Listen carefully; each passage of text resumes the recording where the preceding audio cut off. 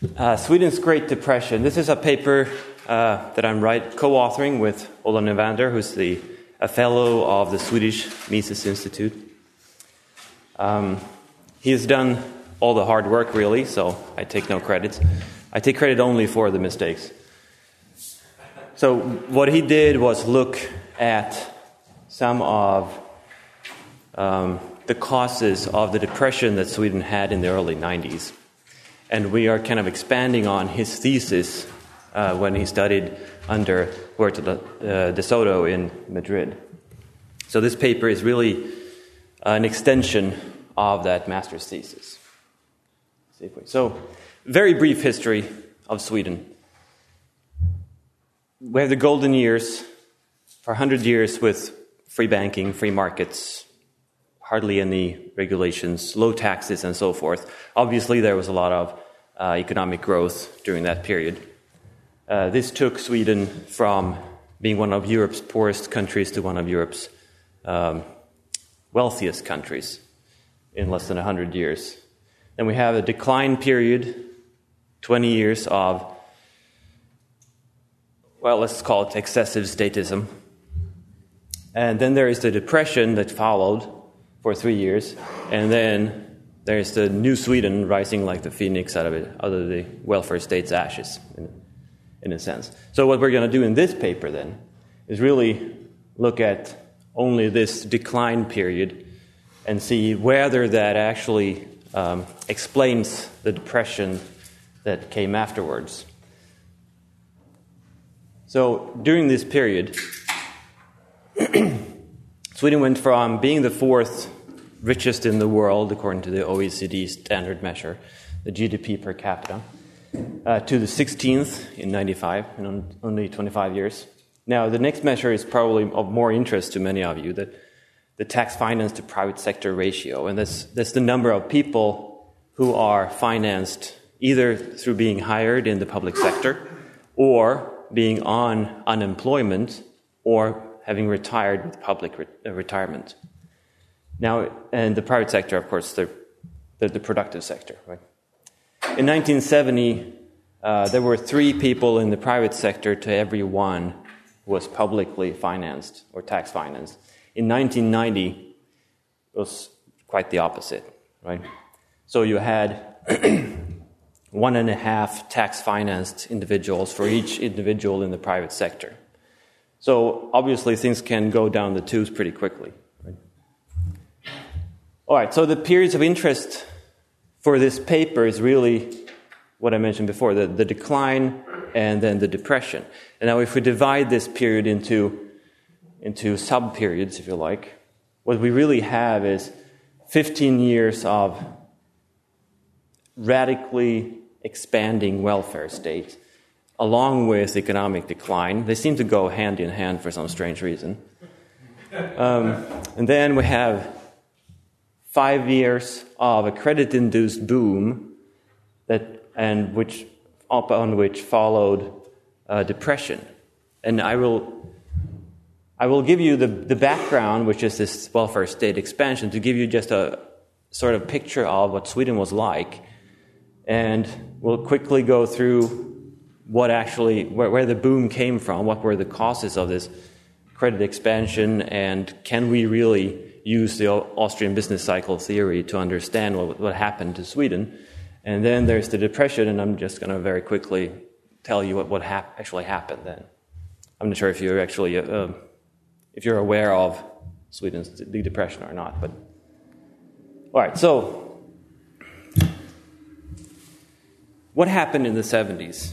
Like I showed before, there was the golden period, 1870 to 1970, with hardly any regulation, or at least not the first half of that period. And then Sweden was not part of the world wars at all, which of course helped with production and everything, because we could just sit back for a few years and then sell our stuff to all the bombed countries, right? It helps. It really helps in terms of growth, right? So you can cover your expenses for welfare programs and things like that if the rest of the world is at war and you are not.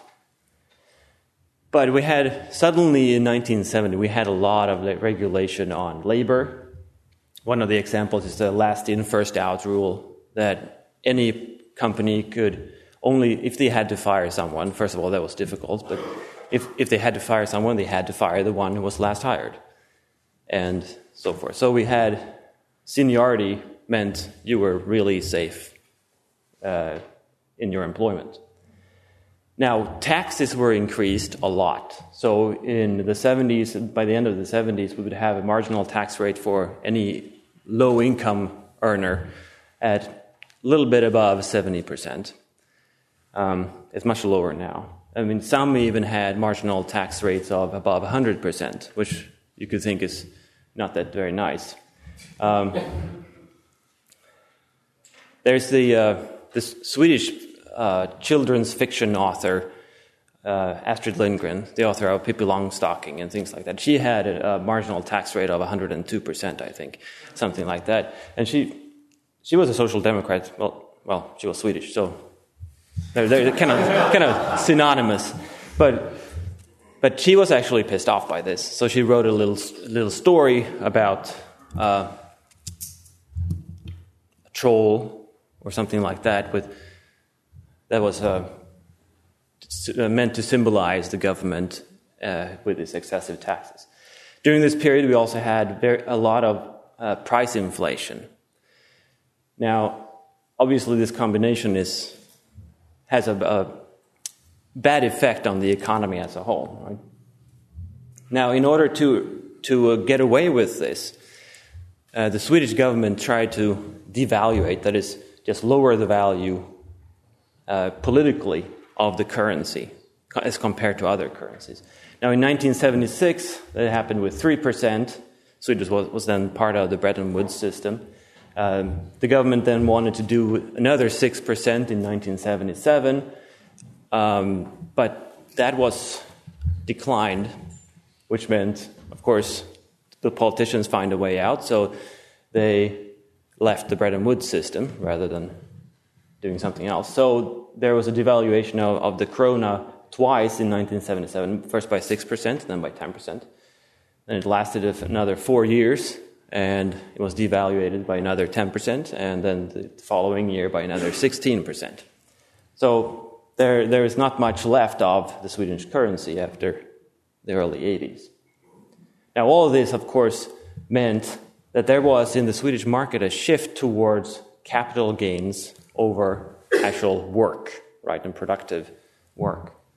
The price inflation, of course, you could have deductions for your interest costs on taxes, which of course meant that overall a lot of people investing in capital, they saw no taxes or even negative taxes on their investments, which was a good deal for some. I mean, if you saw through the system. So if we look at the national debt then, which is one of these things that also tie into this, you can see that it was around 20 to 30% here through the 60s and up to the mid-70s. Then it suddenly increases to 70% and then to almost 80%, like that. So obviously the government was expanding, even though they were jacking up taxes a lot, they still had to borrow money. I'm sure you as Americans know something about this, even though you are a little behind. All right, so if you look at what this actually meant, then in terms of interest payments on the national debt, you can see here this is during the 80s, or most of it. We have the interest payments as part of government expenditures and as part of government revenues. And you can see that here in 84, 85, the payment was 29% of government revenues. Now, this 29% is equal to the total Social Security spending, and just the increase that year is equal to all the healthcare and law enforcement in the country. So obviously that national debt was a problem, right? In this situation, of course, the secondary debt markets were underdeveloped. There was a lot of regulation on private banks, and private banks were forced basically to hoard government debt.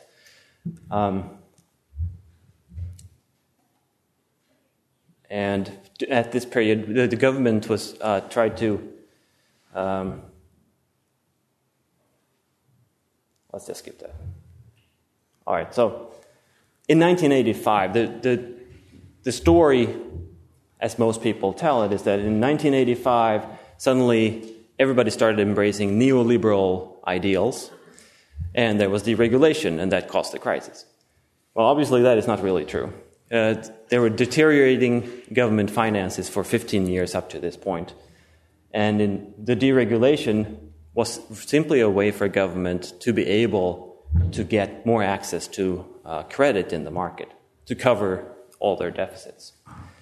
Now, they started with a fixed exchange rate in order to assure investors that things were actually going smoothly, even though they had done all these devaluations throughout the 70s and in the early 80s. And as you can see, after this, the loans to non-financial businesses by private banks went up just a little bit, 117% in 4 years. This is during the credit expansion period. So what we do in the paper is, and that was just a warm-up, so this is the real paper, so if you can just start the time now. All right, so what we look at is 4 levels, really, of what could affect the monetary causes of this depression. And it turns out, first of all, that no one has really done any study on the monetary causes of this depression. They all looked at ideology and things like that. And what we find is that there's really a lot going on this level. The central bank might come as a surprise to you, but that's where all the action takes place. So I'll just skip this a little bit because I'm running out of time, even though you reset the clock, right? All right, so this is the balance sheet of the Swedish central bank, the Riksbank. And there are some very interesting things going on here. Of course, there are numbers, so as Austrians we don't really understand what is going on, but so let me tell you a little bit here. Now, the government debt was assumed by the central bank, and as you can see here, it went from 65 billion to 88 billion in 1 year, which is quite a drastic increase. Also, there's an increase the next year, but this is really... What happened here? This is really just because of changes in accounting standards. So they were forced to write up the value of the government debt. So this is not a real increase. So the real increase is actually between 85 and 86. Now also, with this deregulation, the central bank offered a lot of advances to the private banks so that they could actually cover all the credits given to the private sector. So, as you can see here, it went from 2.4 billion to 17 billion and then 28 billion almost in 3 years. Quite drastic increase right there. Now, what does this look like within the banking sector from the eyes of a banker? Well, this is one confession, I guess. A CEO of a major Swedish bank saying that in a deregulated banking system, the extension of credit is always at the core of the banking profession. And he says that extending credit was really not difficult at all. That's what you do, and there are no risks involved, basically, so they all did it. And it was an illusion, they realized afterwards, but everybody was doing it, so why not? Now, the effect of all this credit expansion, of course, on the market was the salaries went up 9% annually between 84 and 91. Productivity, on the other hand, went up only 1.5%. And we saw a lot of increase in... If you want to go into your Q&A period... Yeah, I have like two slides left. Right, I'll just finish this quickly.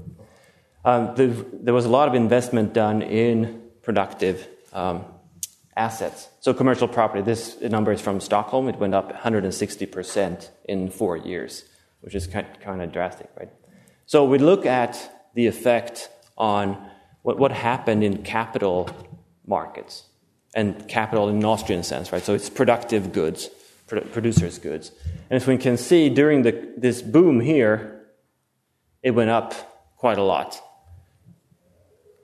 So the spending on intermediate goods went up by 28% from this credit expansion. And as we can see here, which is the relative spending in intermediate stages, went up exactly during the credit expansion, just like we would foresee using the Austrian business cycle theory. Right? So the economy was getting more capital intensive, the structure of production was getting more future-oriented, and there was no additional savings. So everything is actually explained by this increased credit.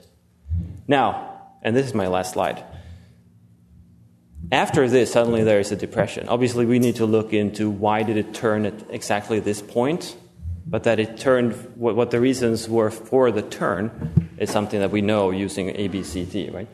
But the government abdicates. There's a new government after the general elections, and then they're trying to save the fixed exchange rate, jacking up the interest rate to 500%. It didn't work. It was not enough, obviously. So they had to let it go, and the krona immediately sank by 35%, despite the devaluations just a decade earlier. So what we have here is really a very, very nice case, it seems like. I mean, it's still a work in progress, illustrating the Austrian business cycle theory, the causes of the boom, and the depression that follows. Even though Sweden is a working socialism, of course. And that's the paper so far. Thank you.